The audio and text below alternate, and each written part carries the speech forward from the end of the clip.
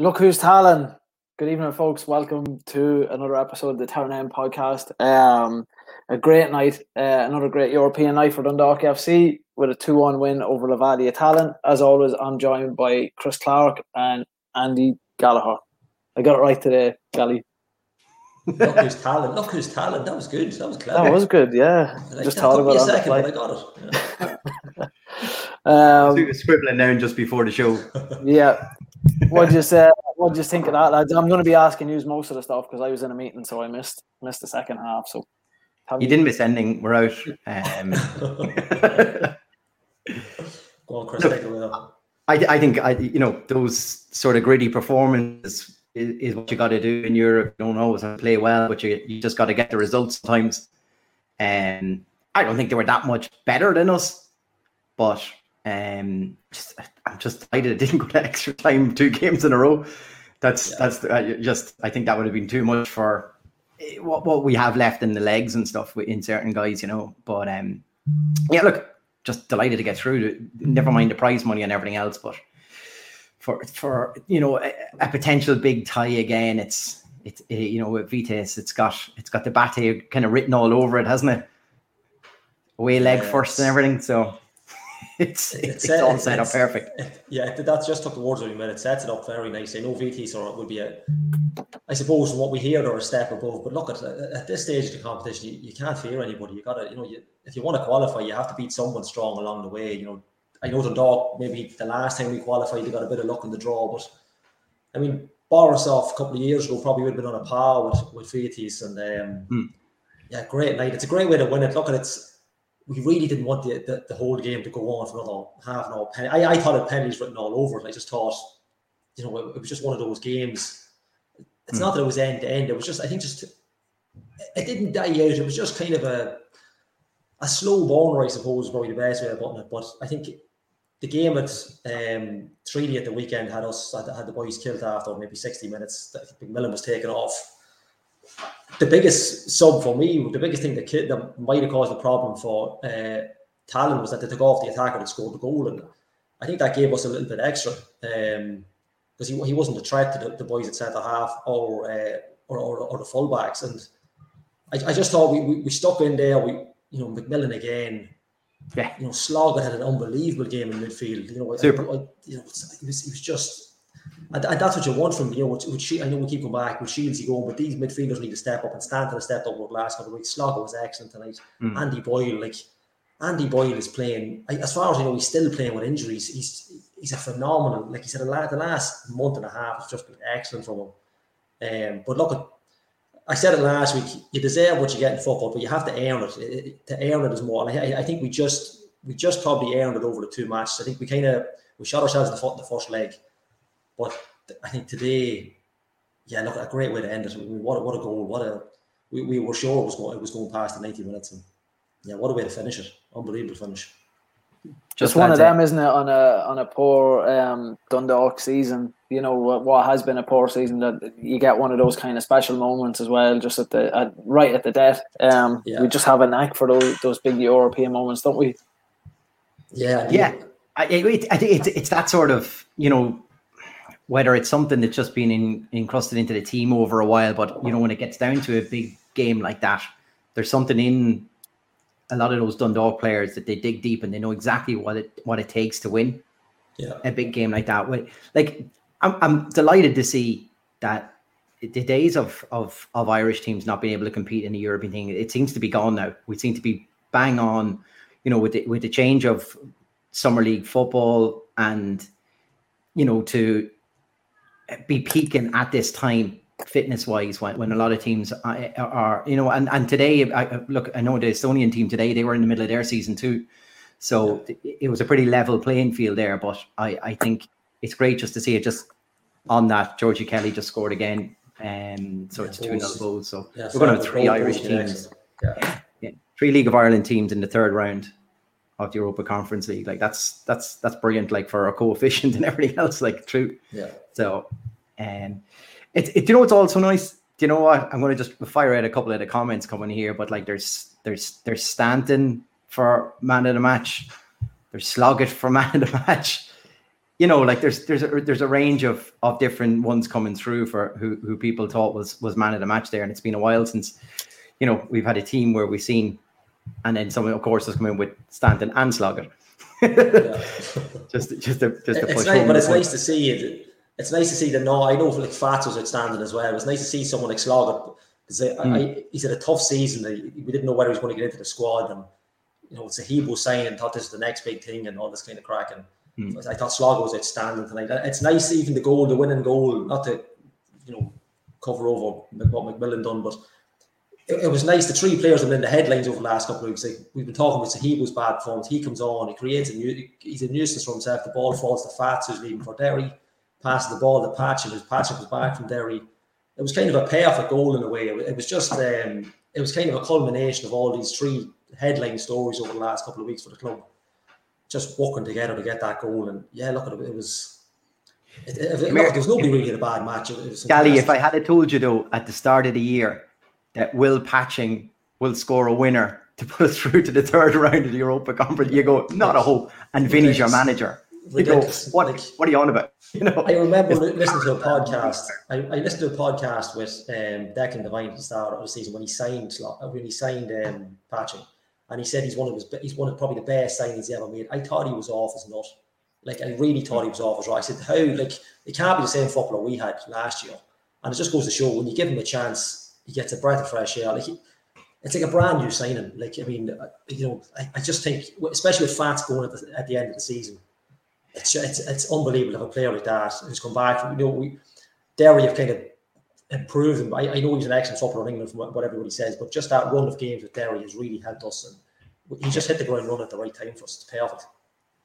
And I think it's also had that Chris Shields void though, hasn't it?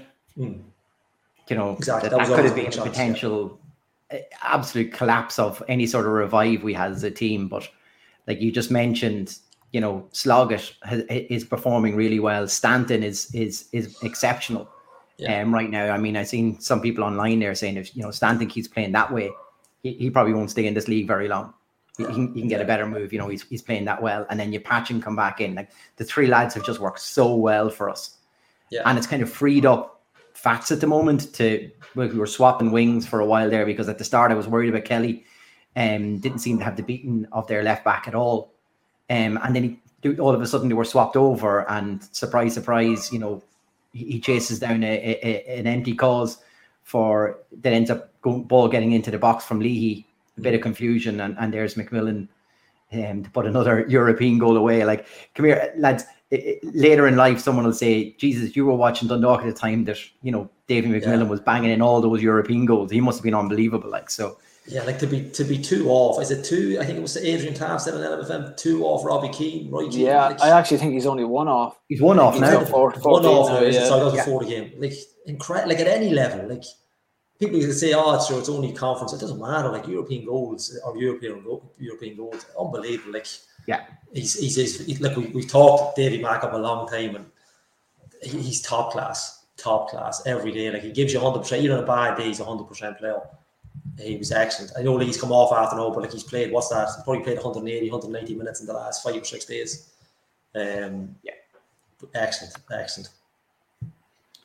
Yeah, I think it's a point. Look, we want to keep tonight positive. We've got a lot to kind of cover, and I don't want to labour on it. But you'd hope now, obviously advancing to the third round of the qualification, that, you know, with prize money that the club is getting in now, we should be hoping to find out what the owners' intentions are for next year. You know, I see comments coming in about players. We should be trying to tie down players for next year, and you look at some of the performances from the likes of Patching and some of the lads tonight, and you'd hope to find out something about what the owners' intentions are, and try get some of these likes of Patching, Stanton, Sloggett, get them signed down for next year, because it'll be a crying shame. I mean, it was a shame last year to see so many of our players leave, but it'd be a crying shame for it to happen 2 years running. You know, so yeah, that's maybe a conversation for maybe at the weekend when we're back to kind of the normal format of the podcast. But at this point, I'd just love to know what their intentions are. Yeah, you'd like to think some of it. Well, we don't know, because we don't know what's going to happen. But we'd like to think some of it will be going on players. But at the same time, there doesn't seem to be any kind of white smoke coming out when it comes to contracts at the minute. But look, that's if they can keep players attached to themselves at the end of the season, that they don't have to go and sign with anybody else. We hope for the European run, maybe if they can squeeze in, we'll keep the players here and want them to play here and nobody else. But look, it's something they need to really sit down and have a look at. Fair play to whoever just sent that in. You see that stat here, lads? We were only ever in the lead of that tie for 2.5 minutes. You've gone through. That's mental. What we need. What we need. That is a mental stat. Chris, do you want to bring in our guest for tonight to get their take on the match? Yeah. So we now have 3 guests all coming in at once. As if I'm not under much pressure. Bows, by the way, are now 3-0 up in the Aviva tonight. So that's signed, sealed, and delivered. So look, it's a bit of a special night. This we just didn't want the podcast to go by with us all kind of have some sort of involvement in local football and that as well, and probably someone who we've all had some sort of interaction one way or another as well. So it's important that we get kind of a good feel for people who worked quite close with Tommy Connolly, and who better than the guys we have here tonight. So just like to welcome onto the podcast. We have Martin, Donal, and Aaron. Sorry, Aaron, I'll get you on. There you go. I got you in the end. Sorry about that. Goalkeepers Union, is it? Yeah. I just literally took the word. I just copped that there. You've never told me this. Tommy wouldn't appreciate this. I don't think he's the greatest lover of goalkeepers, you know. Gents, it's a sad occasion to be bringing this on like this, but it's great that there was a result maybe tonight for him, and it helps a little as well. But I suppose we might just go through each of you and just a little bit how Tommy had an influence on yourselves, your careers, and stuff like that. Aaron, we might start with yourself first. Yeah, no problem, Chris. Suppose, I first worked with Tommy with the Irish underage teams, and especially the under-19 team. It's actually 10 years ago, just gone by last week or the week before, that we reached the European semi-final and got beat by a very good team in that tournament. But Tommy was with us the whole way through. He came in originally under Sean McCaffrey, and then with the change of manager, Paul Doolan came in, and I suppose he kept Tommy on, which was a mark of the man, because he had a great way, especially with us. We were young players at that stage, trying to figure out our way in the game and our path in the game. And he was a very simple man in the time that I worked with him. He didn't dress things up. He wasn't a coach that put on had 100 cones out for a session. It was all simple stuff with Tommy, and all very much personalized. And he had a fantastic team, and many of that team has gone on to play senior internationals. And I had a message from John Egan yesterday to say it was great times and he had great memories in that of Tommy, especially that trip. We would have spent a lot of time together in qualifying. And to get to know him, I didn't really know of him before coming into under-19s. I knew that he'd done an awful lot of work around Dundalk with Dundalk itself, and especially the younger age teams and that, and would have nurtured a lot of young players in his time. He had vast experience and would have probably brought through an awful lot of players, Dundalk-based players, and I think he had great pride in that, and seeing local players coming through and fulfilling their potential. So my experience of Tommy, was a more gentleman you couldn't meet. He did have a bit of a fiery side to him every now and again, but you didn't see much of that. But he was a fantastic coach as well. As I said, he simplified everything, didn't dress it up, and you knew what you were doing. And I certainly enjoyed the time working with him, and was a fantastic time for us. To yourself, Donal, I suppose probably something similar there, kind of a background with Aaron.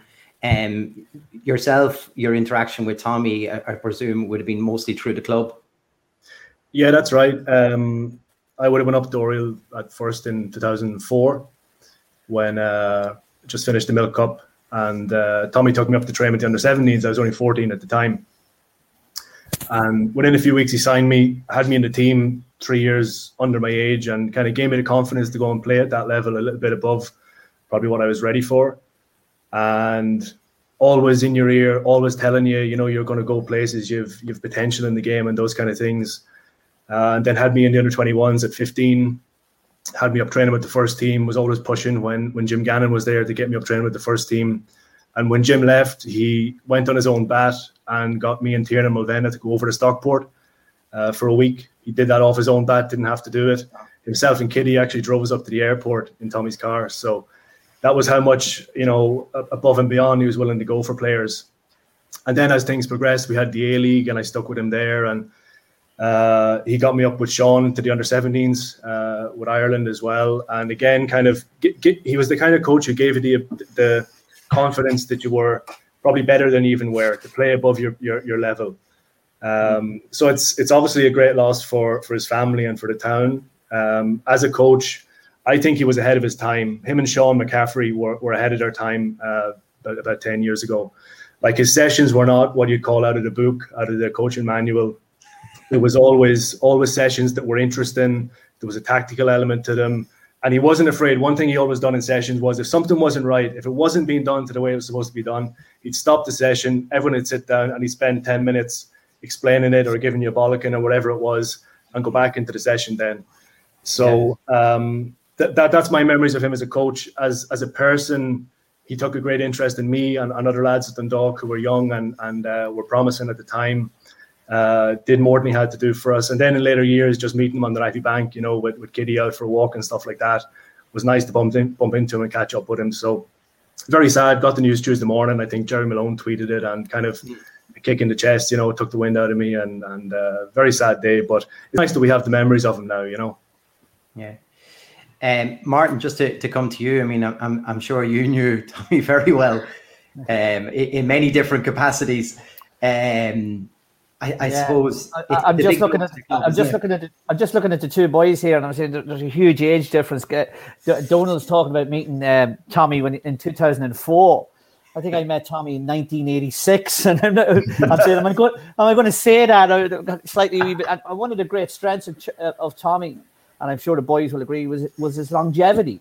He was in Oriel Parks from 1969 up until something like 2008.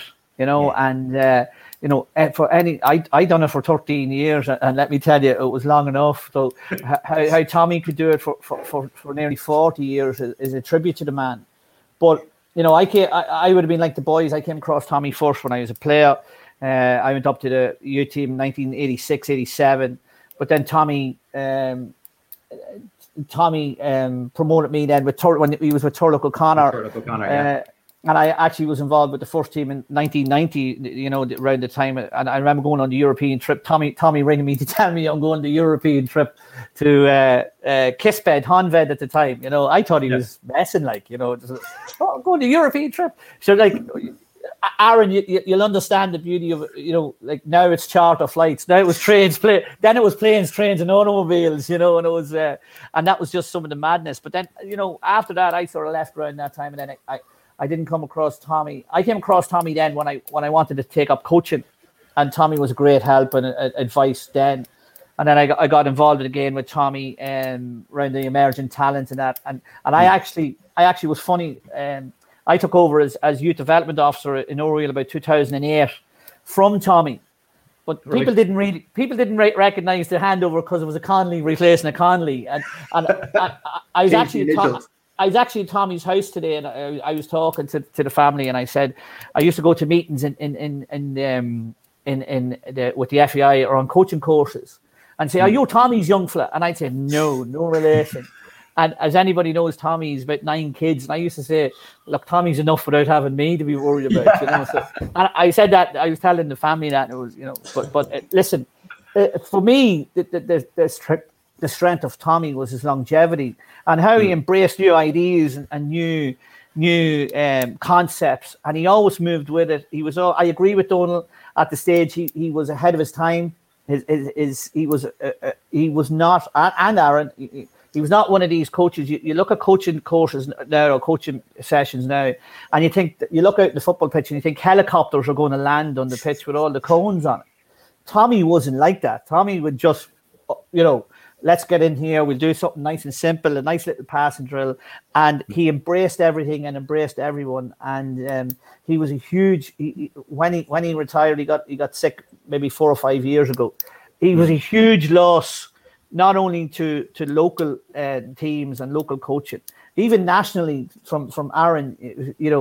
I read something about him today that he was involved in under 15 teams, under 16 teams, college teams, local teams. He was a huge loss to them all, and he'd be sadly missed by everybody. Yeah, Aaron, I was listening to an interview there today with Turlough O'Connor with James Rogers, and someone like Turlough O'Connor, was putting him in such high esteem, kind of saying, look, he was never my number 2, he was always my number 1, as in that's how much he faith and trust, I suppose, he had in Tommy when he was his assistant. Like, did that kind of come across to even you when you were younger with him, that he is kind of a vast of knowledge that's just sitting there? Oh, I think so. I seen that what Martin just said. He was involved with so many teams, like college teams, under 15s, Leinster schools, and all that. I read that the other day myself. I wasn't aware of how many different teams he was involved in. So I suppose when it comes to when a new manager comes in, and when Paul Doolan came in, to have someone like Tommy by his side, the knowledge and all the experience that he's had over the years gone by is a massive bonus to him as a new manager coming in. But not also that, they're also knowing the players inside out. He had a personal relationship with every player. Donald touched on it. He'd be going around at the dinner time, or breakfast or whatever, and he'd make sure he had spoke to every single player in the squad over the course of the day, and that was every day while we were in camp. So he knew players inside out, and he took a great interest in not only their footballing career, but their personal career or their personal life as well. And, I think he had that infectious sort of, it was all genuine, it wasn't just talking for talking's sake. He wanted to know about you more as a person, because in my understanding of it, if he knew more about you as a person, he could get more out of you on the pitch if he knew your characteristics and so on and so forth. So, it's no coincidence that he, as Martin said, the longevity that he has been in, that he was in the game for such a long time. You don't really hear of that, and especially in Irish football, people might do a stint for 5 or 6 years, and the way Irish football is and the madness of it, they get fed up of it, and that they think that they're not making any progress. But I'm sure Tommy, met many walls, and on the way he was trying to do things, whether at Dundalk or wherever that may be over his period of time. But, it's he kept coming back and kept going and kept going and kept going, and, kept nurturing them players. And, I think that's a mark of the man, that, he never threw in the towel. He kept working at it and kept working at it. And, it was just, a very nice man to have involved, because he took so much of his own time to, listen to other players. And it's not, I've been involved in a lot of teams and a lot of squads, and majority of the coaches don't want to speak to you when you're not on the training pitch. And majority of the players probably don't want to speak to the coaches as well when they're not on the training pitch as well. But that wasn't the case with Tommy. If you met him in the lobby or whatever, you'd sit down and have a conversation with him. And, Donald touched on it. He was ahead of his time, because his ideas and that were probably just coming to fruition now with the way people are setting up and stuff like that there. I think as well as that, Aaron, if you put that in place, if you look at where we are now, and again, it comes back to Tommy's longevity, we can Google something now and get a training session off it and put it on. Tommy didn't have that in the 80s or the 90s. He had to go outside his comfort zone and learn. He had to go and look for the information. He had to go and attend training sessions in Dublin of other teams and look and learn from that sort of thing.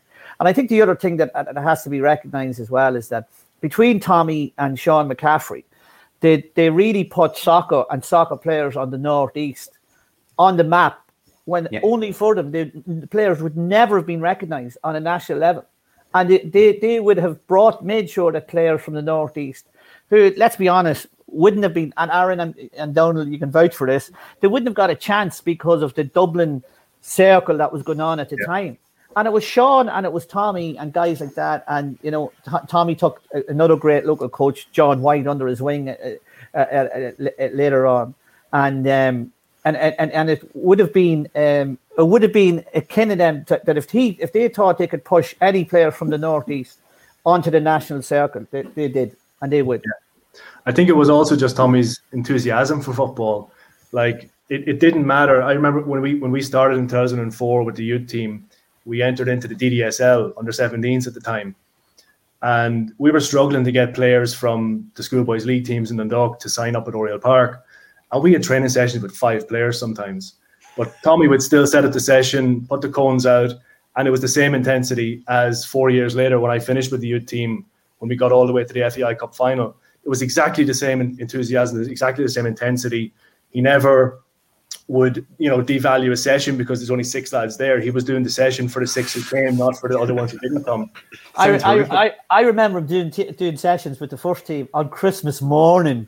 Yeah, with 6. Do you remember that, Donald? Yeah, 6 or 7 players: Tom McNulty, Barry Keogh, maybe Brendan O'Callaghan, them boys. And I tell you, you'd want to make sure you had your Christmas morning breakfast well intact with them boys. Let me tell you. You used to have us up on Anna Verna on St. Stephen's Day with the youths. Oh yeah, up there, yeah. No. Yeah, no, I think Martin made a very good point there, and for players in the Northeast, region, that there probably wasn't that sort of, exposure there before the likes of Sean and Tommy got involved on the international side of things. It was, as Martin said, it was very much Dublin orientated and Dublin based, for a long time. And, I have to be very grateful for that, because I know, especially Sean, having a connection with him, being a fellow Monaghan man, he would have pushed me, towards the soccer side of things, as well, and been encouraged me and says, listen, there will be opportunities there. So, and I'm sure Tommy was doing the exact same for people in Dundalk as well, always pushing their local. And listen, it wasn't a case that you were in there because of, your connection with them. They got you the opportunity, but you had to take the opportunity then. Yeah. But the both of them could be as ruthless as, any other manager. And especially Sean, as ruthless as they come. So it wasn't a case, they were from the locality and you were getting in. You had to take your chance, but they got them chances for players. That's what I'm trying to say. And the open doors, the open doors, and open doors that wouldn't have been opened prior to that. To be fair, absolutely. Martin, I'll come to you first on this, but just for the week that's happened with his passing, the usual kind of happened. There's an onslaught of images online, and people are reminiscing. And the one thing that blew my mind from looking at, international setups with yourself, Aaron, in it, and there's Dundalk selections with Donald in it and everything else, like the array of players. They're at such a high standard. They all achieve things. When you think of bringing in Barry Keogh and things like that, he was all part of that, even into Dundalk. Like the level of players that he managed to coach at some level somewhere. It's amazing. Yeah, it's great talking about Barry Keogh. I actually think Barry Keogh is one of my favourite Dundalk League of Ireland players. I think he would get in any team of any generation, but that's another discussion. It's the image of him, he signed in the contract, and Tommy's right beside him, and I just it's But listen, that was the people that Tommy took through is a tribute to him, and his ability to coach and get the best out of him. Don't forget that. To be fair, and a tribute to Barry as well, is he came back to football 2 or 3 times, and that was through the encouragement of the likes of Tommy and Turlock and Jim McLaughlin, because Barry had got ill. But there's just I don't think we could sit here and list off all the players that came through the hands of Tommy Connolly, because it would take 2 or 3 episodes. You know, like I'm sure Donald will agree. He played with many great players that came through. You know, Steve Staunton was one of them that came through my setup with Tommy very briefly, because at that stage Jerry Morgan was the youth team manager, but Tommy had an influence through the youth team, and then Turlock trying to get him into the first team. Aaron, I'm sure, could have an equally impressive set of players as well. But each and every one of them, I think even people, I seen people on Twitter who would have played, say, with Tommy was the Leinster League manager for 6 years, where they used to go, and I think it was a trip to Germany or somewhere, and people were on Twitter saying that even that trip he had an influence on them and he can still remember managing them. And I think the biggest thing that we can all say that's involved in soccer is, if you grow up and you remember your soccer coach who had an influence with you. And I think it's important. I heard Donald saying it earlier on. Not even to make you into a better footballer, but to make you into a better person. I think Tommy Connolly. I think many people would say Tommy Connolly had that influence on them. You know, he and again, Aaron said it earlier. He wanted to know the person. Nowadays, it would all be about psychology. It wasn't about Tommy Connolly. Tommy Connolly was a nice man, you know, and he just wanted to know the person before he got to know the footballer. That was it. Yeah. And like, Les, would there be many coaches, like, would you hold, I suppose, many coaches in that esteem that you have been? I mean, you've been around a fair few coaches, both of you, since. There's been lots of coaches who've been like great fellas and you know, had some sort of impact, but I think the two that stand out would definitely be Tommy and Sean. They were just on a different level than anything I've seen in Ireland, you know.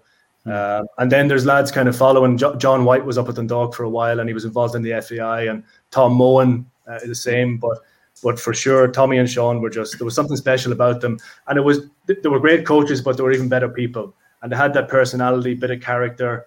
It was great going away on trips with them, and I can't think of anyone who'd come close to either of those two. Just before you add to that, and I know, Aaron, you're going to come in there. Sean, you mentioned 2 other people as well as Sean and Tommy, and that was Tom and John White, and both of them would tell you that they were heavily influenced by Tommy and Sean McCaffrey. And I know Pingu would know that as well when he comes off the phone now. Oh, you're caught. Sorry, my coverage was gone there, Martin. Don't mess with Martin there, of course, you've stung it up. Aaron, would I suppose maybe the same 2 coaches have a massive influence on yourself then? Yeah, no, absolutely. Two people would have had a big influence in my career, both Sean and Tommy. But I think the modern coach or the modern day manager, you know, it's completely changed. I don't think Tommy would actually enjoy being involved in the modern day game now, because things of, you know, as Martin said, there's psychologists and all this sort of carry on involved in the game, that it's almost got too much of a closed shop where the coaches are the coaches and the players are the players. There's not that much interaction between players and coaches. You know, in my experience, coaches and managers don't really want you to come and speaking to them now. They don't want to engage in that sort of, you know, conversation. They just want to get you on the pitch, do the training, and, you know, finish up there. Where Tommy, as I already alluded to, had that, you know, personal side to him. He would come and speak to you. He would take time out and talk to you and get to know you. And I just think the way the game's gone, that sort of type of coach and manager has, you know, almost vanished from the game. But in my opinion, there's still plenty of room for that sort of a manager and coach in the game, because those are the ones that have all the life experience as well. You know, they've been in and around numerous different teams, and you can still learn of those coaches. There's too much, in my opinion, there's too much emphasis put on the modern coach. But what is the modern coach? You know, a coach is a coach, and a good coach is a coach that takes time out and speaks to you. And Tommy certainly done that. Pingu, you've got time to Google him now. Come on, give us something. No, I suppose I have a question for Martin.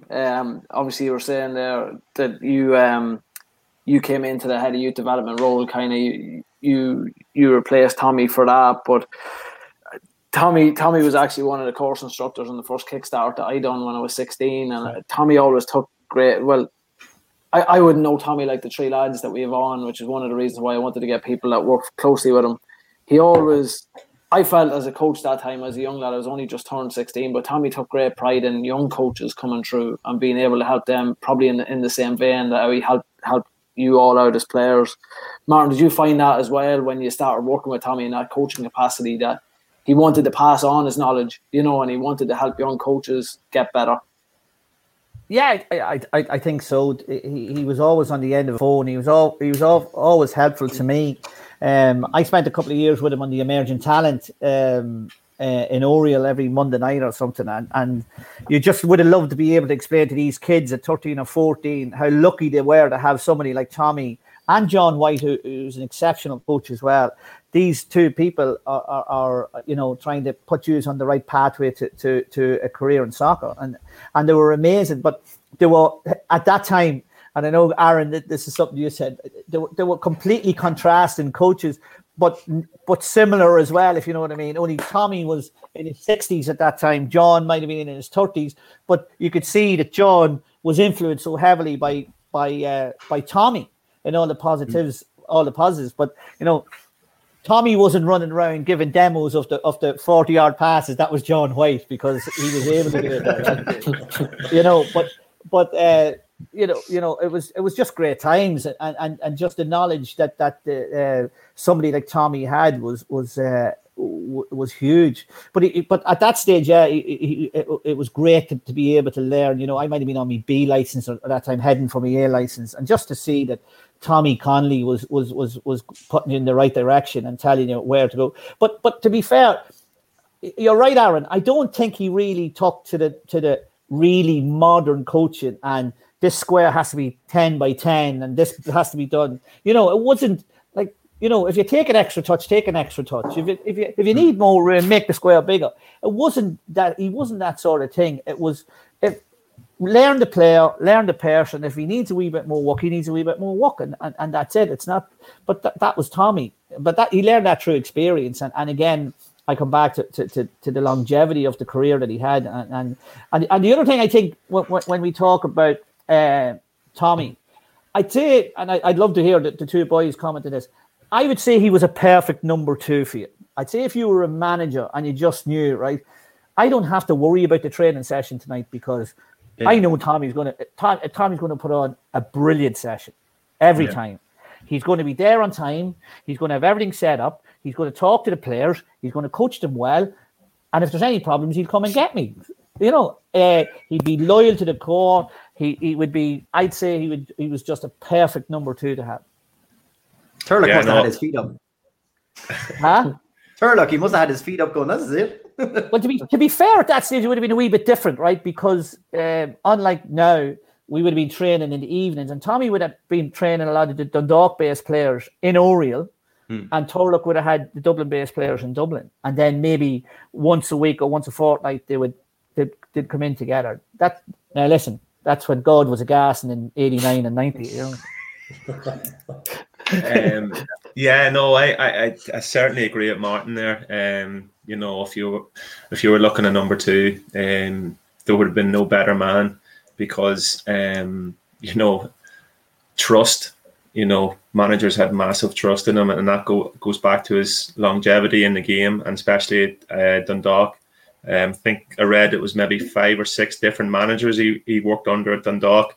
And that just goes to show you as well that new managers 9 times out of 10 comes into a club and wants to bring his own staff in, but they got obviously knew of and heard of Tommy's work, his ability, and obviously he had a lot of people had massive trust in him because they kept him on time after time, and to have that as a manager, I'm sure is as Martin says, it takes a lot of stress and a lot of pressure off, because I'm sure managers have an awful lot to do without having to worry about, I wonder how the session is going to be. And that was never the case, because the sessions, and Donal alluded to, they were always brilliant, and they were always simple, and the fact that, he was willing to put a session on for 3 or 4 players, if that was only there, a mark of the man as well, because he wanted to better them 3 or 4 players, and he didn't care about the 10 or 12 that weren't there. So I suppose that speaks volumes of him as well. And very trustworthy man, and I suppose it just goes back to his loyalty, I suppose, to the game as well. The fact that he was in it for so long, and I suppose the big one would have been for a lot of managers would have been the trust, and they knew everything was going to be all right once they had Tommy by his side. Yeah. When he finished up with Dundalk then in 2008, he went out to Billurgan and managed them. He was director of football out there. Another great role for him, overseeing things, not just in the first team, but the young lads as well. And the thing was, he was coming from the League of Ireland underage teams and going out to Billurgan, and the sessions he put on, like, lads were just blown away by it. It was like they'd never seen anything like this before. An hour and a half session would seem like 15 minutes. Your brain was engaged, your body was engaged. You come through the session, it'd be a tough session, but you'd be wanting more, And Martin said something about cones. I coach a team over here, and there's one thing Tommy always said in the sessions, and I always say it in mine as well, and it's probably going against the coaching manual, but you go out on a pitch and there's all these cones set up everywhere. The first thing Tommy would say is, see them cones, don't mind them. They're only there as a guideline. That's all they're there for. When you play football on a Sunday, there's no cones on the pitch, so make it match realistic. And that's always something I keep in my mind when I'm coaching lads. The cones are only there to kind of give you an idea where to be, but it's about doing things match related. And Tommy always put that into you, and it was great to keep that in your mind, Mm-hmm. There was a smile from you, Martin, and Aaron there. This must be a line you threw at all the time, was it? No. I think Aaron's just doing what I'm doing, thinking of the modern coaches. And when you walk out onto a football pitch and there's 4 million cones of different colours and they're all over the pitch. And the first thing I always say is, what time's the helicopter landing at? It's just blow you away, like these cones. And listen, I can see both sides of the argument. I've done my A license. I'm presently doing my Elite A. It'll be the last course I'll ever do in my life. But I sometimes wonder, and I look at somebody like Tommy, who had all the knowledge of the world. I still think Tommy would have had it if he had no coaching badges. I just think he had that in him. I don't think Tommy Connolly had to go to UEFA or FIFA or the FEI and do an A license. I think the boys will agree with me. I think he just had a well of knowledge and experience that he didn't need somebody to get there's your license. Now I'm telling you, you're very good at this. No, he was just good at it. Yeah. Yeah. So Gally, if I can just bring you in, just another local coach here. I mean, I'm sure you I don't know if you remember him at the club and stuff like that as well, and the influence he would have had. But like the influence he had here locally was huge as well. Massive. I mean, like, I didn't know Tommy personally. I would have known him from probably sitting at the games more than anything else in the stand. Early days in Oriel Park, my dad would have told him who he was. But like, even it's only when you see like I think Aaron mentioned earlier, it's when you see the messages from people, you see the tweets earlier, even from Gaelic clubs. So I didn't realise he coached at Clan de Gael as well. And I remember my father was telling me a story this morning where he was only saying to me this morning where he had them up at the Forey Glen at the back of Oriel Park, and he was running the feet off them up and down the hills. And my father at the time was at the ladies' football, and he told them not to turn off the lights in Oriel Park, give them another 10 minutes, because he's going to run these for another 15 minutes that they don't even know about it. But it's little things, like even John Egan was tweeting him today, and it's like the man, I probably haven't seen him more. Like, I put it up in the group the other night, the chat that we have for the podcast. He was trending on Twitter. Was that last night? He was trending all over. I think he was the second most tweeted thing in Ireland last night, and that just goes to show what the impact the man had. The reach he had, like. Yeah, like, I mean, like, I know a lot of, like, we see messages say, Gavin McKeeve or Fra Trundle, cracking footballers from Summer League, and that's what Tommy would have been known for, would have been watching games. You see similar now with Jim Conroy, you see him going around at games and looking at matches and watching, influence on young footballers. And although he didn't coach me, or, I never got to go on to one of his training sessions, everybody knew Tommy Connolly was. It was just, he just had that impact. And like, no better three men to speak about him tonight. And it's it's a massive loss for the town. I didn't actually realise, I was only told that he was 74. He didn't, like, I didn't realise he was 74. He just looked like, Tommy always had grey hair. I remember, like, anytime he had grey hair as long as I'm alive. When I would have known, like, seen him in 90s and stuff with Rangers or below, like Donald said, but he's a credit to, look at his family, the football community. It's a massively sad loss. Yeah, look at, as a coach, it's someone, like the boys are saying, old school coaching, not the modern day. And if we can take a bit of that into it and stop kind of hounding kids too much about, the likes of cones, something so simple about cones, running the legs off them. It's simple football at the end of the day, and Tommy was the epitome of that. Probably the grey hair when he realised only 3 people turned up for a session that he had just organised with all these cones. Probably. More cones and players. I think Ali made a good point there about, like, with Tommy, it didn't matter if you were John Egan or if you were a Summer League football player in Dundalk. Some coaches, they kind of gravitate towards the more talented players and, they'll support them and push them. But Tommy didn't care. Whatever your level was, Tommy was there to get the best out of you. And you really felt that from him, So, yeah. I think it's a fitting tribute to him. If you were to look at some of the, he was a Dundalk man. He was never going to manage or coach any other club, But if you look at some of the national things he'd done, he managed university teams, he managed Irish colleges, he managed under 15s and 16s international teams, he managed National League under 23 teams, he managed National League under 20 teams. He was assistant manager to Paul Doolan with Aaron's group. He was involved with Sean at various international groups. You don't get this if you're a bad coach. You just don't. Now, people can criticize the FAI and they can do all they want, but let me tell you, when it comes to coaches and managing of the national teams, you will be found out very quickly. And Aaron alluded to it earlier. The players will catch you out very quickly, and you'll just be seen as a dud. But so for Tommy to manage and coach at that high, that the highest level in this country over 4 decades, amazing. Unheard of, isn't it? Amazing. Yeah.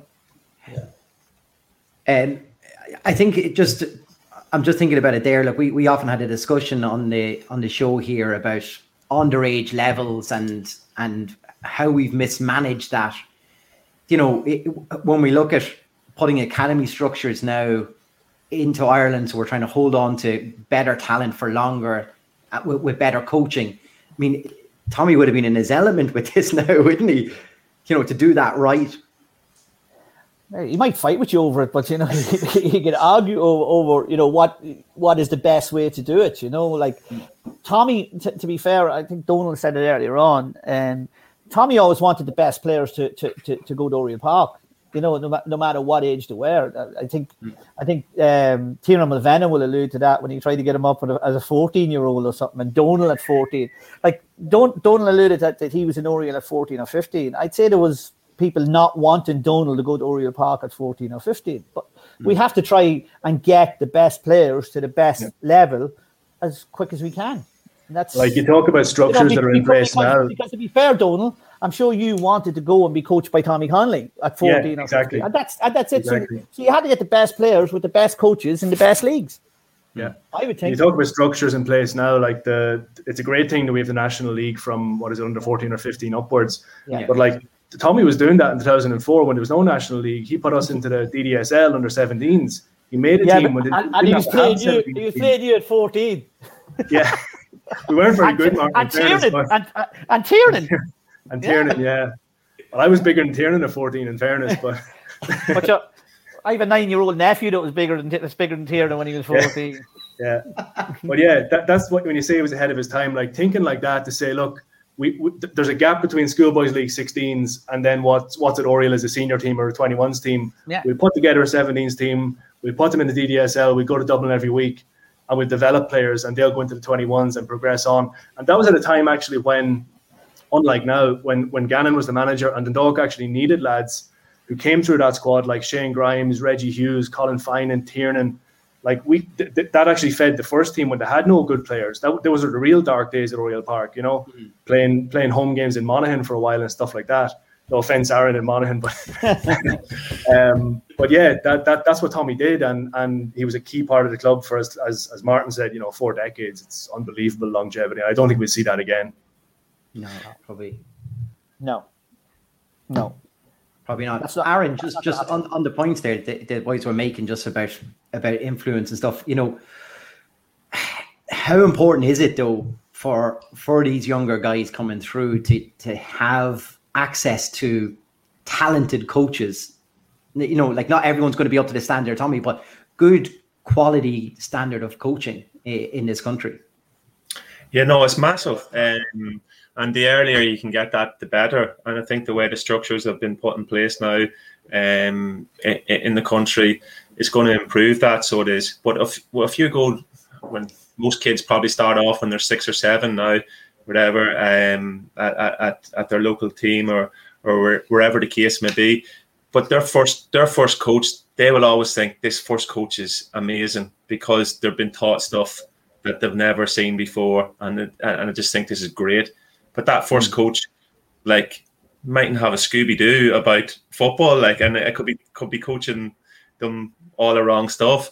So it is so important now that you have, I know I use the term qualified. I don't like using the term qualified coaches because Tommy educated himself, but people that have, I suppose, a football brain or an idea. Because I agree with Martin, what Martin said earlier, of you don't necessarily have to have all the badges to be, this great coach. It can come from life experience, going, educating yourself and making yourself a better coach. So I really do think it is important, and the younger the better. That the better these players are, getting that coaching is only going to help us develop better players in this country going forward. Because I know certainly in the UK and so on and so forth, these players are coming into academies now at 7 or 8 years of age and availing of the best coaching. And for then when you get to 15, 16 in this country, and if you're going to go over the water, and you haven't been receiving the best coaching, it's an uphill task, because these other ones have been in a structured environment or, getting the best available coaching for 7 or 8 years before more than you have. So, and I give the FAI credit in that. I'll not give them too much, and I'm sure it was pushed by not many people involved in the FAI. I'm sure they just had to bow to the pressure in the end. But we're gradually getting to where we should be, with football in this country. Although it's a slow, painful process, I do think it's been a hard slug, Darren. I can tell you, it's been a hard slug. I think we're gradually getting to where we should have been maybe 5-10 years ago. Yeah, I think it's great for Dundalk that I think they're one of only 6 clubs in the League of Ireland with a full-time academy manager, Stephen McDonnell. So I think Stephen going in there is a great step for the club, and whatever happens next year with ownership and stuff like that, you'd hope that would stay in place. And you look at what Bohs have done with Kevin's. I think that the big shame since I've been involved in football is that Dundalk have never, and Martin probably knows more about this, that Dundalk have never been able to link up properly with the Schoolboys League and create a real pathway there, a real football pyramid in town. You'd hope that maybe over time that would happen, so that, as Aaron said, kids aren't getting their first, proper coach at 15, but they're getting it at 8 and 9, because those couple of years make a big difference in the development of a player. Martin, do you want to come in on it? Yeah, listen, all I can do is talk about my time, and I always had a very good relationship with the Schoolboys League, but I absolutely get where Donald is going with that, and there does have to be a proper pathway and link there. But going back to what Aaron said about the national leagues is one of the great things that has happened to the FA in the last number of years. And if you there's always great debates on one of the many hundreds of podcasts for about the League of Ireland. I thought you were going to say for Dundalk. Oh yeah, there's a few of them as well.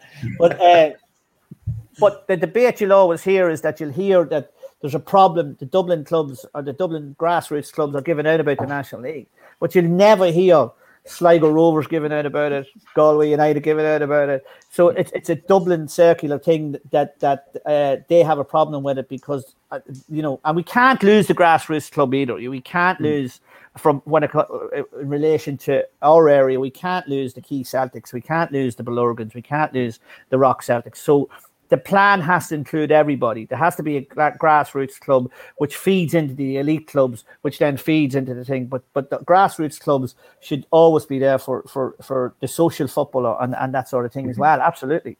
you know. Like, Donald, there is room for everyone in this. Like, you know, coming from kind of schoolboys football and things right up, like, it's, you know, that pathway has been so successful for so long. So to scrap that as a achievable pathway would be foolish. But like Martin just says, there's a way to amalgamate schoolboys football, elite academy football together, and it should be beneficial to everybody, shouldn't it? Yeah, no, I don't think anyone's saying that the grassroots should be scrapped in any way. No. I think it's more about ensuring that players get good coaching from qualified, or at least good coaches from a young age, right? So from 8, 9, 10, when it's really a key development stage for footballers. And also that there's a pathway for the more talented players to show their talent on a bigger stage, whether that's national tournaments, national leagues, or even going internationally. But Martin's right. There's, like, football is not all about being competitive and winning trophies. It's about enjoyment and health and all that kind of stuff. So there's definitely a room for some sort of compromise between the two ways of thinking. And I'd love to see that in Dundalk. I'd love to see that good 8-year-old players are going up to Oriel once a week, maybe, instead of going with their club or something like that. But these things take time, and we might get there, we might not get there. I think the other thing, Donald, and I think interesting, I know Aaron, the best of luck with the move to Glentoran, all the best on that one as well. But I think the other thing about it that we have to be aware of is, you know, young footballers are now going to be staying in Ireland for longer because of Brexit. They can't go to the UK anymore at 16, so they're going and they have to stay here at 18 unless they're. Listen, clever people find loopholes, as we all know, but that's another thing. But if you look at the League of Ireland and you look at what the likes of Bohemians are doing, it's a younger league. So you're hoping that these younger players break through. They then get into the first team. We have a period where they're not being sold to England as 16-year-olds. They're being sold as first team players. Now, that adds a couple of zeros to their value, which then takes money back into the league, which then goes to the academy setup, and it's a big domino effect, so to speak. You know, so that will, if you look at the League of Ireland, and we're all League of Ireland supporters here, it's definitely got younger. It's a younger league. You go down into the first division, it's younger again. So I think that can only be of a benefit. It can only be a huge benefit to all the young players.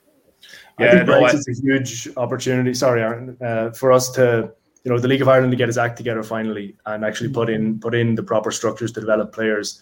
Like, it's not good enough that me as a goalkeeper or a lad, you know, I didn't have a goalkeeping coach till I was 15, and a lad in the UK is having that from 8, right? So eventually, when you go over to the UK, if you're a more mature player, you're still going to be at a disadvantage having not had the coaching that the guys you're up against have, you know. But sorry, go ahead, Aaron.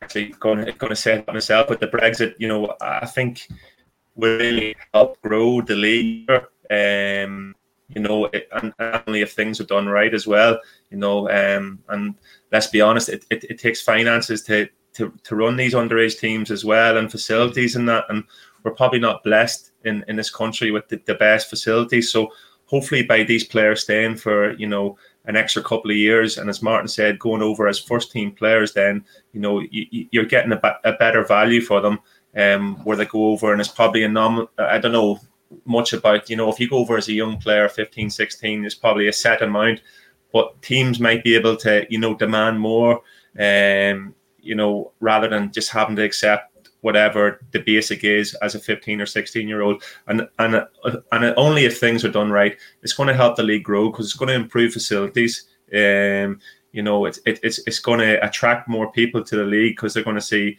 young talented players playing in the league longer, rather than going over and playing academy football, you know, where you can get lost in that as well. So I think it's going to help the league going forward. But you know, everyone. Aaron, would you have been better off going over? Probably, look, at hindsight's a great thing, but a year or two more in the league for you, and going over, not being allowed to go over for another year or two. Could you see the benefit in that? Yeah, no, absolutely, Martin. You know what? I went over when I was 17, and you know, I was just after playing 5 or 6 games in the first division for Monaghan United at the time. You know, and now when I went over to England, I went into, it was the under 21s at the time dressing room.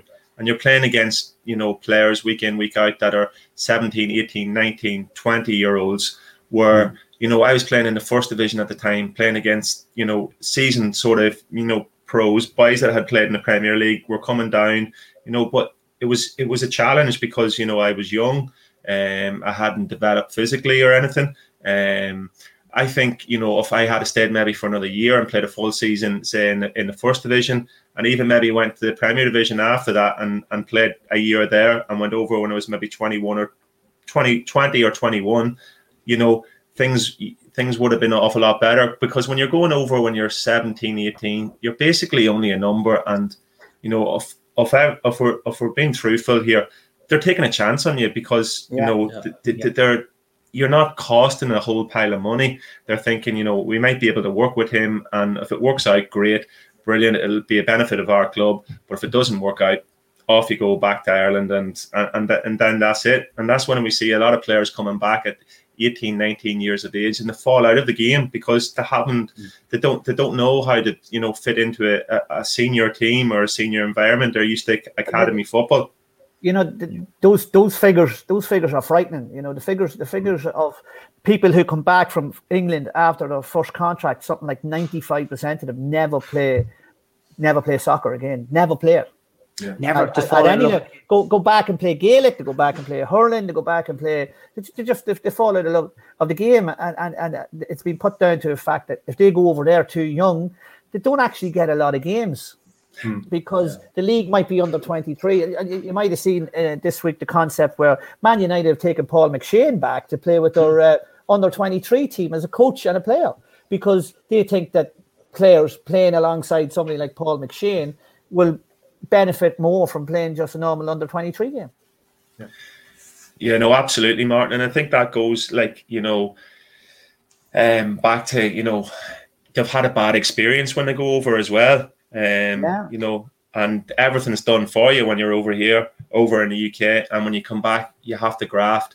But if you had that 2 or 3 years already playing first team football here in Ireland before you went over, you would be better set up, and you'd be took over, not as a prospect, but as someone that ready to make an impact straight away. When you're 21, 22, 23 years of age. But certainly when you're took over when you're 16, 17, it's almost like a gamble for the club. If it works out for them, great. If it doesn't, there's nothing big lost.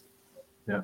They were talking about this on LOI Central podcast, the Dan McDonald's podcast, about Dawson Devoy, obviously the young star in the league. He's an exceptional player.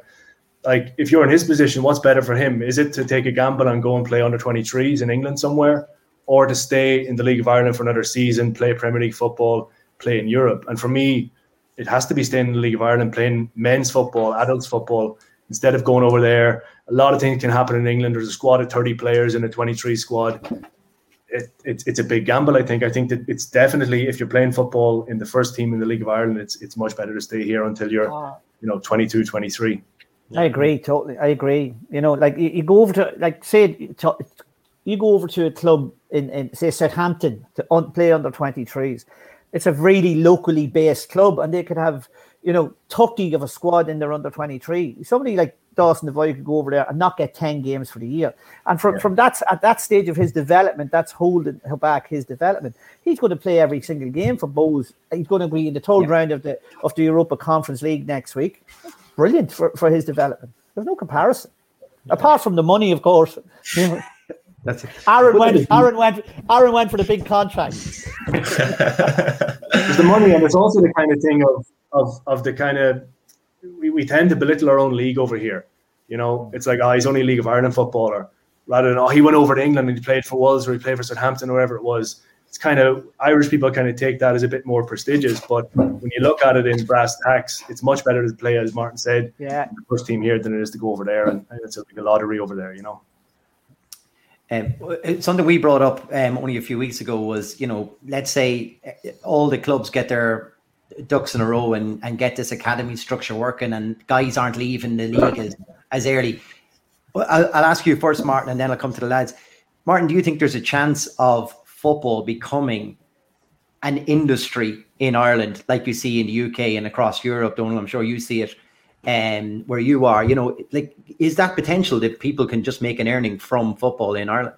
Well, that's the problem with football in Ireland. We don't have an industry, and we have to all work towards that, because if we don't, there will be no improvement. I've been involved in discussing TV deals with companies. Right, you're just giving them a way out. You're saying, listen, nobody wants to watch your match on a Friday night because the backdrop is terrible. It's you think that somebody schools are worldy in Tala with 7,000 people. It looks great, right? It doesn't look the same with greatest respect, because we all know Oriel Park, and there's 20 people standing on the away end, and it looks terrible. Yeah. And TV, that's a way out for them. You're giving them a way out to say, that's why we don't pay. You have not got a standalone TV deal. The Danish league, which is not a bigger country than us. Maybe what is it, Aaron? 14 million, Darren, or Donald, 14 million maybe in Denmark. They have a 50 million euro TV deal. 50 million euro, right, for the standalone for their league. The League of Ireland doesn't get a penny at it, because it's a sort of a complicated deal with international football, with international football, and a by the way is, will you show a wee bit of League of Ireland? And that's only one thing. But until all those elements are changed, we won't have an industry. And if we don't have an industry, we won't develop. And that's that is a sad fact. The other side of it is, one of the key elements could have been the All-Ireland League, which is another one, because that could have generated huge income.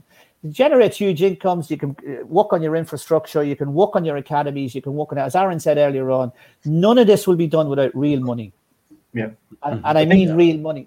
You look at something. You look at something last week about greyhound industry in Ireland gets 25 million a year or something, and only the last couple of years, soccer has got something like 2.97, 3 million euro, 3 million for soccer, 20 million for greyhounds. Yeah. Sorry, Donald, you were going to say? Yeah, I think. Is it possible? Yeah, but the question is, where do you start? There's two ways to maybe do it. Either the clubs take initiative and try to do it themselves, and unfortunately, that seems to have a very predictable cycle. You've clubs like Cork, Rovers, Dundalk. It's a lot of momentum. You get an investor in. It has a 5-year or sometimes a 10-year lifespan, and then quite predictably, these clubs end up back where they started. On the other side, you have the governing body, the FAI, and they've been mismanaged for, you all read the book by Mark Tighe, so you know what's been going on there. Grossly mismanaged for the guts of 20 years. So where do you start? Is it the clubs have to get together? And I think Martin mentioned the All-Ireland League. I think that's, from a marketing perspective or from an image perspective, that's one way to really create a different product and to make the League of Ireland interesting for a bigger audience. But it's just, there's so many things to consider, and you don't know where to start. And we don't want to maybe get into what might happen next year with Dundalk, but it's happened to a lot of clubs in the League of Ireland that people come in, big plans, and suddenly after 4 or 5 years, you're back where you started or worse. I think the starting point, Donald, has got to be the governing body and the government itself, and there has to be some sort of plan going forward. If you can't get those two bodies to work together, you've absolutely no chance, because it has to be real money, not 10 million a year or 30 million over the next 3 years. It's not going to work. It has to be 300 million over the next 3 years or something for a starting point. That is, and then if that's a starting point, then you will get UEFA or FIFA to buy into those ideas. But I agree with you. The first problem is that the FAI has to be put on a proper footing. No matter what way you look at it, it's still 60 million euro in debt. That's it. Yeah. And until that's sorted out, you ain't going nowhere. Yeah, no, just on that as well. Yeah. I think there certainly is potential there to have an industry, but it comes back down to finances and facilities as well. It is massive. And I know from having played in the League of Ireland and played up north, majority of the stadia in the north are supported by government funded and the facilities are an awful lot better than the facilities that are in the League of Ireland. Now that's not every club, but majority. But a lot of that money comes from backing of the government, and the government's relationship with their own organisation, and that goes a long way. Because let's be honest about it, Irish clubs don't make enough money to be able to do this on their own, unless you have managed to qualify for the Europa League or Champions League 5 or 6 seasons in a row. You can't do it. It simply can't be done. It needs backing from the relevant authorities, our governing body, and our own government. And until that changes, unfortunately, it's just we're just going to be talking about it the whole time, the possibilities. Because like some of the simple facts, and these are facts because I've had to have them at various meetings. But an average Premiership attendance for the 5 teams in the league over a weekend could be about 12,000 people in the Premier League between the 5 games. Look at that game, right? And an average attendance at a Greyhound meeting is something like 117 people. Wow. 117 people, right? And yet the Greyhound industry gets 20 million a year and the soccer industry gets 3 million. But listen, we as in the soccer industry or non-industry have only ourselves to blame, because as we've all alluded to, we've been mismanaged for the last 10 years. And the first thing if you go into these people and you go into civil servants and you ask for money, they'll say, well, where's your plan? Yeah. What are you going to do with it? And if you don't have it, forget about it. You're not. Yeah. That's the thing, gents. Look, we originally meant to be talking mostly about Tommy and Dundalk, and we've gone way on a different tangent. But it's an important conversation, I think, to have, and I think it's probably something that maybe we should all come back to and have a chat again. If you are more than welcome to come back on, and maybe we'll have that. For the moment, gents, I'd just like to thank you for your time. So thanks, Aaron, Donal, and Martin. We'll wrap the rest here, gents. Thanks so much for your time tonight. You're welcome. Thanks very much, lads. Cheers, lads. All the best. Bye-bye.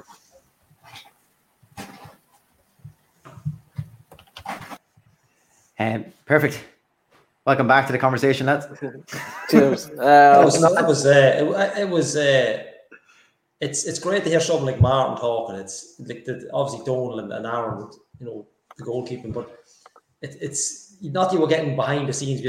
Martin's talking from facts and figures that he's been dealing with, and even just aside from Tommy Connolly at the minute, some of the stats he was throwing out there is just frightening. No wonder the football is the way it is. But just the stories with Tommy Connolly, just watching the comments coming in there, it's what an impact that man had.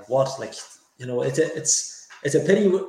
I know people talk about him all the time, and people pass away. Sean McCaffrey had it as well. And you don't realise the impact, or you don't hear enough people talking about it until they've passed away. And it's great to hear, and it's sad that it's happening. You're only hearing bits and pieces now, but what a legend! There's no probably better way of putting it.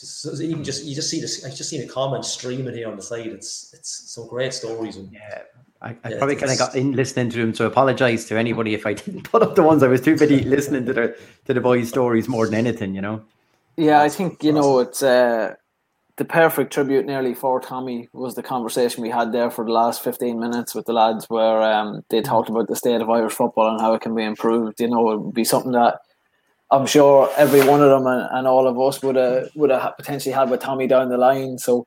And when I was on my phone, when Martin rudely interrupted me, I was actually looking at messages. I had reached out to Tiernan Mulvena yesterday to see if he wanted to come on. He was unavailable, and T had actually sent a message in just to read out about Tommy and pretty much to say, he extended his wishes to Tommy's family and his respects. Sorry, not his wishes, his respects to Tommy's family, and he just wanted to say, that Tiernan was given opportunities to play in Dundalk senior team, which he said on this podcast before, that he that was the highlight of his career, and Tommy, thanks to Tommy, Tiernan had opportunities to play in the underage national team and represent this country. And he said if it wasn't for Tommy, Tiernan wouldn't be the man that he is today. So I just wanted to kind of throw that out there, and I told T because he couldn't get on. I just publicly say that, But yeah, I just love that conversation for the last the last 20 minutes there. I just thought it was the perfect tribute. Even though Tommy wasn't mentioned for 20 minutes there, it was just a conversation that the likes of him, Sean McCaffrey, you can just imagine them sitting around having probably the exact same conversation 10, 15 years ago. There probably wasn't much difference in what they were saying, and it's great to get Donal, someone that went through the youth system at Dundalk with Tommy. Martin, obviously, who went through the youth system. I still don't believe, by the way, I wish Martin was still on, but I don't believe that Martin was only playing underage in 1986. I think it was a few years before that. I think Martin was giving himself a few years, but and then Aaron at international level, and just hearing the effect or the impact that he had on their careers is just it was interesting to see. And I suppose, just speaking on behalf of ourselves, Donal and Steph, I know Steph can't get on tonight, but just we'd all like to offer our condolences to the family of Tommy and friends of Tommy as well. Yeah, absolutely. Probably a bit of a different show for us tonight, but there's no harm, I think, when someone like that, there's an opportunity to talk about someone like that, and then the likes of the guys, Aaron, Donal, and Martin, wanting to come on to talk about him as well. You can't pass that opportunity up. So it's probably better than us ranting as per usual. Anyway, so there's no harm. Yeah, it's great to get people on. But, the list we could have got people on. We could have been here. Like Martin said, we could do 3 podcasts talking with Tommy, and we could have spoken. It's not we could have been here for days, and we'd revisit it again. There's no, you could probably do a whole podcast on people that's been coached by him or knew him, and yes, it's just some of the stories are just it's people like that you kind of think. Like I think might have been Donal that said, or maybe it was Martin. If he was coaching now, imagine the field day he would have. Like, I mean, if we're talking about these elite players with the strength and conditioning, with the psychology, like he'd be like he'd be like a god. His coaching method, which is something completely different. That's a massive impact. And it was only during the week I didn't realize he was Paul Doolan's assistant. Like that'll tell you about this. Like it was only when the picture went up from the FAI. It never dawned on me. I don't in the back of my mind I remember, but I completely forgotten it. But but it's amazing. Obviously, all 3 of our timelines on social media has been the same this week, because it's just been a plethora of images and Tommy linked with the FEI, linked with local players, linked with Dundalk. There's stuff with Turlock coming through, and it's just like wow. When you just look at, and that's what I was trying to get across to the lads. When you just look at the amount of careers that he has influenced in some way, whether they're just coaches, they're players who even locally here we would put in high esteem, who never made it into an even higher level, but yet he's had an influence on them all. So it's a rarity you get somebody like that. So it's just amazing. I'm actually really glad that we took the time out to do this tonight. Brilliant. It's funny, it's a conversation we keep coming back to, and it's obviously something that we have a massive opportunity in the league, and it's this academy structure and getting this right and trying to get some sort of a correct business for football in this country. It's an opportunity we'll never get again with Brexit. Yeah, and it just has to be done, and it has to be done right. Yeah, and that's to be honest. Sorry, go ahead. No, I was going to say, unfortunately, like Martin said, though, it's going to need massive investment. That's the catch with it all. Well, that goes back. I was taking notes during the chat with the lads, and when they're talking about investing, and I think we spoke about it on the last pod, Chris, about that investment in coaching, and Aaron was mentioning there that he wasn't sure if Tommy would succeed or as the modern coach. And Gally, you'd know now from going through coaching licenses, the modern coach that the FEI or the next incarnation of what a modern coach is going to look like in the next couple of years is going to fit the bill of what Tommy Connolly was, because there's so much emphasis being put on how to handle the player, how to deal with the player, and it just, you hear from them conversations. I mean, he had that in abundance. He was a man manager to a T, and I honestly believe that if they were to put a mold up tomorrow at a UEFA B license or a UEFA A license of what kind of coach you want to be, Tommy Connolly's probably it. The likes of Tommy Connolly, Sean McCaffrey, etc. That were really good man managers, and it's just I just found that interesting when they were talking like that and seeing where coaching is going, But yeah, look, that's all probably stuff we can talk about for another day. Do we want to try get this under an hour and a half, Chris? Yeah. See, every time I come on, we go over the hour mark. And I knew getting Martin Connolly on was a bad idea. Look, it's all important conversations to have. So I think, if these ones go over, I'll let it go. I'll let these ones slide. It's fine. It's fine. I suppose with one eye on back to the league now for ourselves, we got to keep an eye on this. Like it's Bank Holiday Monday. Am I right? Kick off again for us. I think it's 2 o'clock, isn't it? Is it 2 o'clock? Yeah. Another core one. So like a trip over to Sligo, they're not in the greatest form. Look, we're going to come out of that game saying it was the absolute right time to play them, or it was the wrong time to play them, because their confidence, they've been, lost points in the league, put out of the cup, Sligo, yeah, that's right. I knew I saw something. Kieran Callan just put up there, Sligo games called off. Okay. I think Niall Newbury had that up earlier. I thought that was in my brain there earlier on. Oh, sure. When are we? Yeah. Oh, because we trouble. Yeah. Well, that's a good thing. I think some of the players, there's a lot of footballs after being played within the last 7 days. I think the following game's off as well for the home match, and the game we've due to play the following week as well. I think that's off as well. Yeah, that was meant to be Friday the 6th anyway, so that would never have happened. I don't think that could get pushed back though to a Sunday. You would say, possibly. It's something that we kind of I threw in as an off comment into the group, but like realistically, Vinny's actually got a tune out of this squad in some way, lads, hasn't he?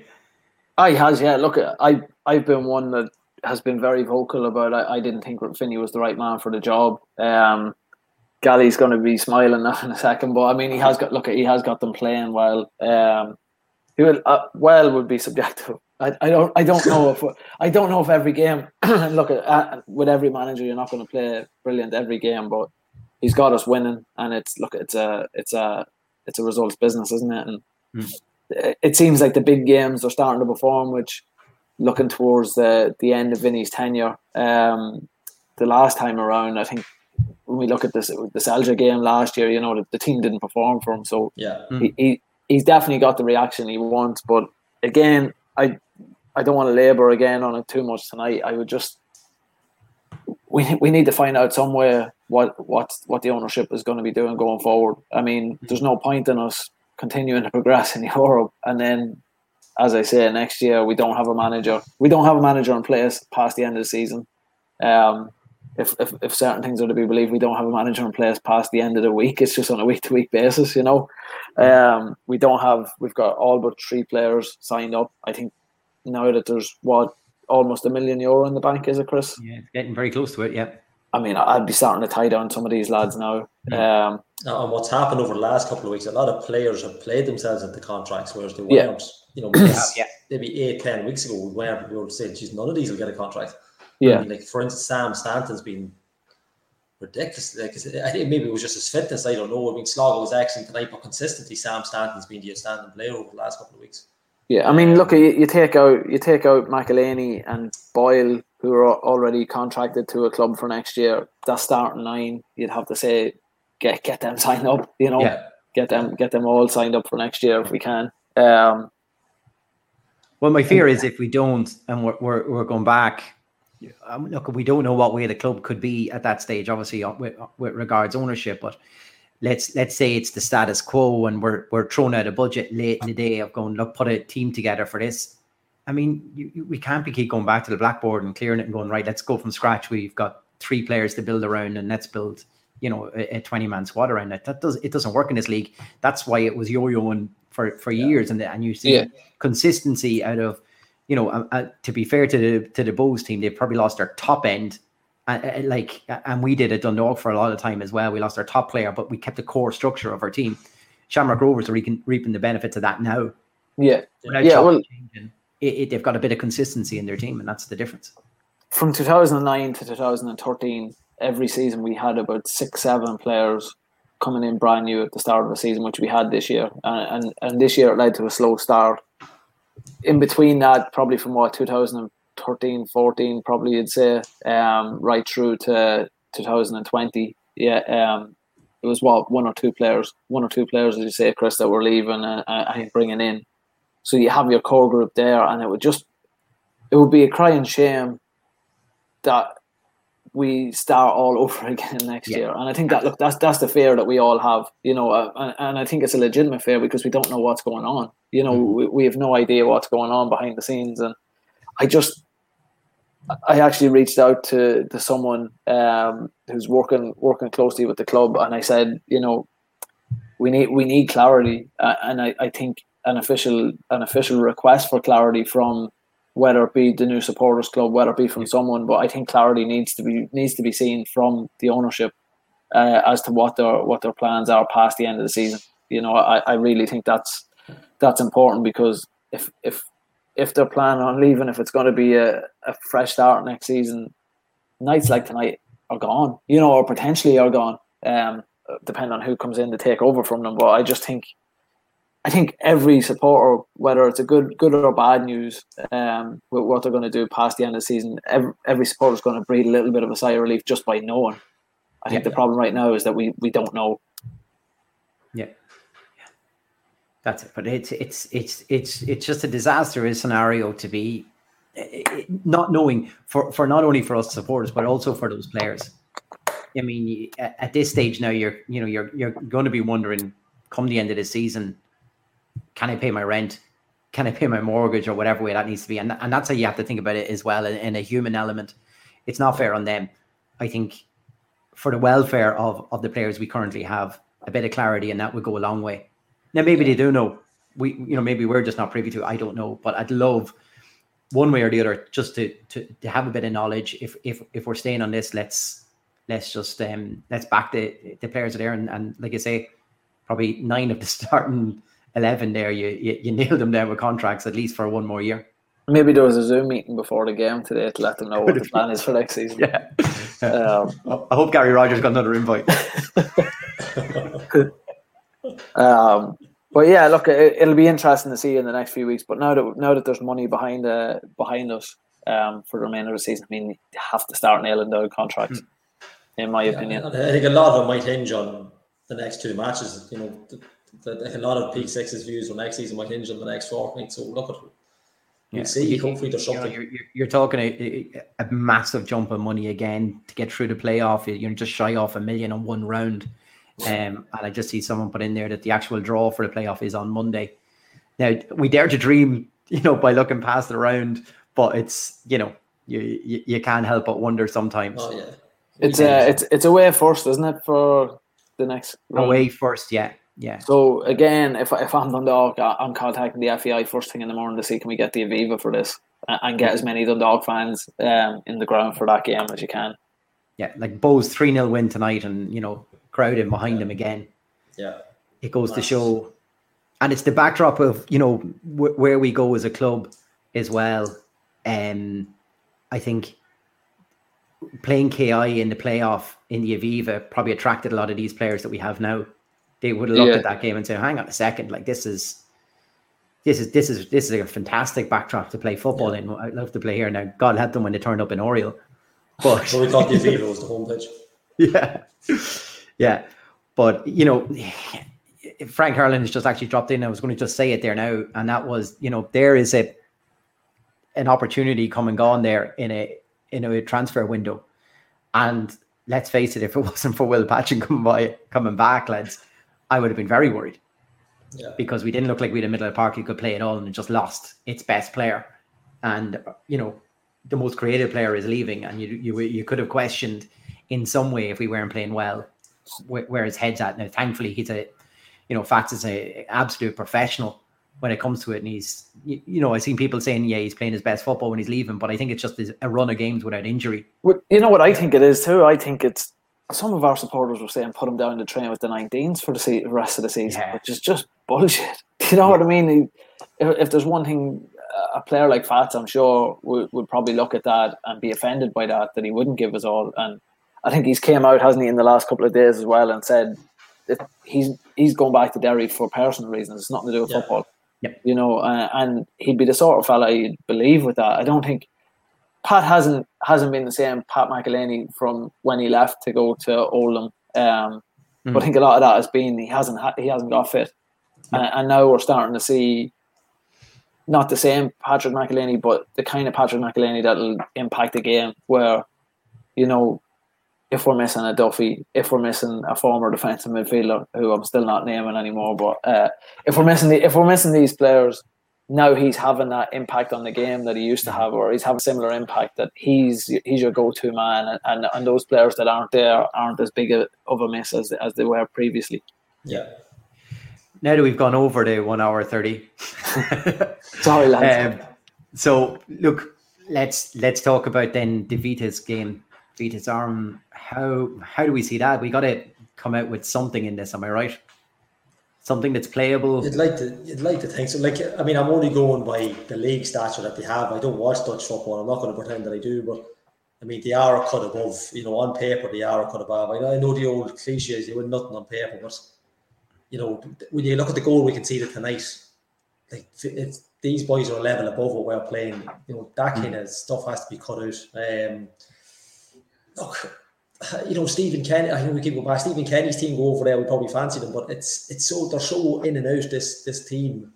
Look, you have to have confidence in them. You have to say, look, it's just have something to play for. Absolutely. Yeah, look, if they could bring something back, hopefully the Aviva, like that's all you want. You even stop beating 1-0. You know, imagine even coming into the Aviva like that with that crowd behind you. Like it'd be just unbelievable for them. To set the scene, Pingu, it was 1-0 when Bate at that time, when Gary Rogers had the, you know, probably game of his career nearly. He single-handedly stopped them over there and came back with a 1-0. They probably underestimated us here, and you know, that night in Tala is history now.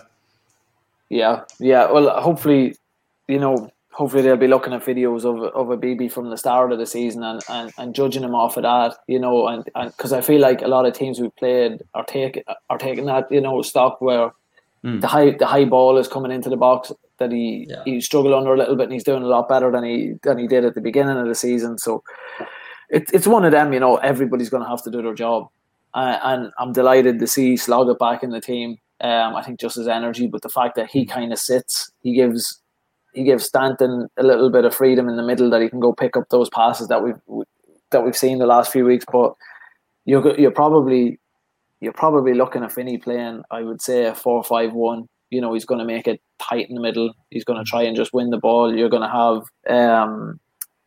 Davy Mack's going to break the record, but you have to have him up front. You know, I know. Yeah, especially when you're away, though.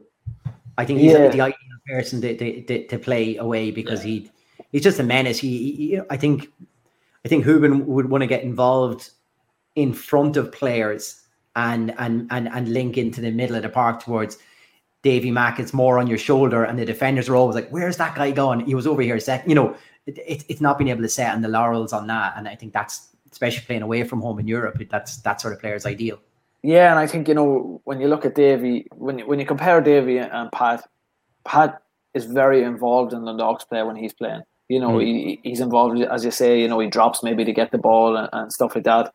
I think Davy just plays so well on the last defender. You know, and sometimes people say, you know, he doesn't look like he's doing much out there, but you never see him coming off without struggling to breathe. You know what I mean? Like he always bursts his arse when he's playing, and for me, in Europe in particular, I just think every European game he has to start. He's more suited to that European style of football. Definitely.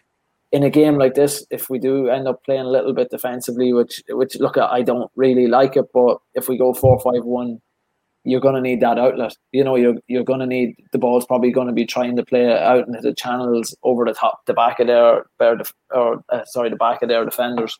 And you're going to need him running onto it. You're probably going to need the likes of a Dickie Kelly running onto those balls. You know, it's not going to be, I don't anticipate it being not going to be pretty football at times.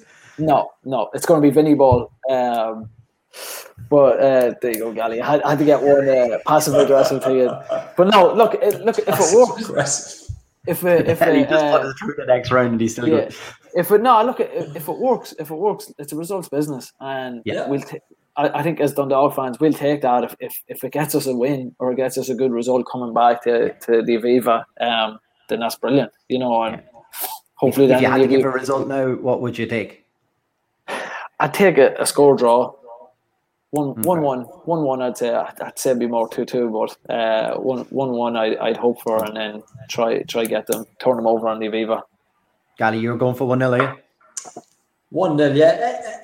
Anything once or not 2 goals play. I go for 1-0 myself, but I think that's still a gap of 1 goal max, and I think we'll be fine. I think taking that back to 2-1, 3-2, it won't go that high, I don't think, but 1-0, 2-1, I take that all day. Yeah, take it back. The fact that your away goals is gone, you're not worried about on your home leg now. Yeah, you know, that's it. I think if we could stay within touch and distance, I think I really do. If we can get to the Aviva, I think it'll be a game on there, big thing. Yeah. I think the one thing with Vinny, you know, he's when he took over from Stephen Kenny in 2019, there was this mentality of, you know, this was Kenny's wins, the title and the cup right before that, and Vinny kind of galvanized the squad to work hard, and I feel like that's what we're seeing again. You know, we're seeing that kind of everybody saying you're useless. You know, everybody saying the team is shit. Everybody saying the team's going to pot, and then we're seeing these results. They're grinding out these results, and I don't think there's a lot of motivation necessarily needed as long as he keeps on that tact. You know, of even with the new players, these are European standard football. These are international standard footballers. Yeah. People are on your back saying you're not good enough. Yeah. You know, I feel like that's probably what he's doing. He's motivating them by that way, and go out there and prove your point. And as we've seen over the last 8 years with Dundalk, you know, going back to, it was a Hajduk split was the first big win of the Stephen Kenny era that we weren't nearly expected to get. Anything's possible, and that over there as well. Like, yeah. You know, so. I would fancy us to get something. I think if we either get battered or I think we could get a draw out of it. Yeah. I just seen people coming in saying, you know, Vitesse are probably similar with AZ when we played them. You know, their squad values is in and around the 40 million mark, with players, you know, valued over. Right, we're going to get battered. I remember this talk of Alexander Kleb that time, lads. Do you remember? Yeah. I can see it. I could see it all over again. But you know, isn't it funny? Like, you would have thought, right, we got a big team in this, and it reminds me of the Legia Warsaw game as well. You know, no one read us. We didn't write ourselves off on that. Yeah. And I think the more European experience we get, that's definitely the case on this. You don't go, well, we can't go up against a squad that's valued at 40 million. You know, we're not good enough for that. If you want to qualify, you have to beat better teams. It's very simple. Yeah. So you just got to go for it. You know, fear nobody. You can't. These boys are well schooled lads that played in the continent. Tchaikovskis, Sonny. Stay tight. Stay within 1 goal. And I think come back to Aviva would be a different ball game. Alexander played. I knew as soon as I mentioned it was coming.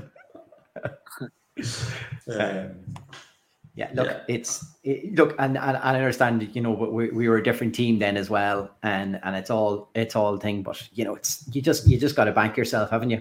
Yeah. You got to go. You know, you might not get this opportunity again. You've come through, you know, two rounds to get here. Yeah. Don't undersell yourself now when you get this far. Yeah. I've been negative most of the season, but I'm trying to be positive, and I'm hopeful that we're going to get a positive result.